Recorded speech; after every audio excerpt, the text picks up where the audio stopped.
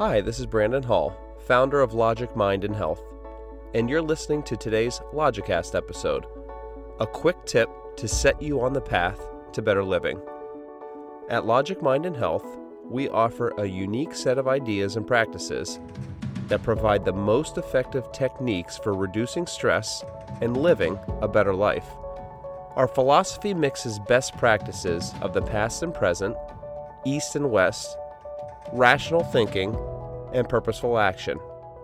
Our approach is based on sound reasoning. Our methods have been verified by scientific research and our own personal results. Logic is in our name and at our core. We know what works, and we are passionate about sharing it. In today's Logicast episode, I'm going to talk about the 90-second rule. Do you ever have those days where someone does something to really make you mad or hurt your feelings, and it seems to last all day? I think we've all been there, and it's not fun. But it doesn't have to affect us the way it does. You see, biochemically speaking, there's absolutely no reason for those negative emotions to wreck our days. That's because, get this, a negative emotional response only lasts about 90 seconds in the body. Yeah, that's right. 2 minutes and it's over. Well, only if we allow it to be over. Neuroscientist Jill Bolte Taylor describes this in her book, My Stroke of Insight. She found that the biochemical response to an emotion lasts about 90 seconds. After that, the body essentially dissipates the chemicals released and the automatic response is over. It's actually us, our conscious brains, that dwell on the event or the experience and reactivate the stress response. We often consciously replay the experience over and over again in our heads, and we re-trigger the initial emotion. We allow ourselves to remain in an emotional state far longer than those 90 seconds. Instead of using our conscious brains to manage our emotional brains and work to prevent the stress, we actually end up perpetuating it. Many people, including myself at one time, lack the self-awareness to realize what they are doing to themselves, and they're unable to realize the effect the memories and the stress are having on their lives.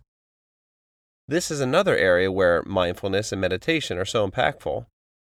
They can create a greater sense of self-awareness so that we can stop reactivating these negative emotions in the body. The stress response is going to occur because of a wide variety of factors. An angry boss, a child not listening, a loved one hurting you, an unexpected change to your day, or stubbing your toe. Don't perpetuate the change in your state by dwelling on it with your thoughts and making the heat of the moment last any longer than it should. Your body wants to be done with it in about 2 minutes, so make sure your mind follows suit.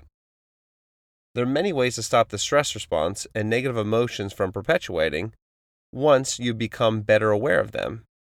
For example, stand tall and breathe. Go for a walk out in nature or a jog. Exercise vigorously. Change your physical state because it's physically changing via the stress response. Or go out and expend that energy.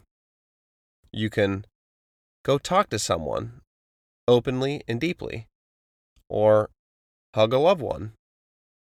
Do anything to change your physical state and take your mind off the situation. So the next time you face a stressful situation or a negative emotional experience, use the 90-second rule. Recognize it, deal with it, let the 90 seconds pass, and then do something else to change your body and your mind. Well, that's it for today. I'm Brandon Hall, and thanks for listening.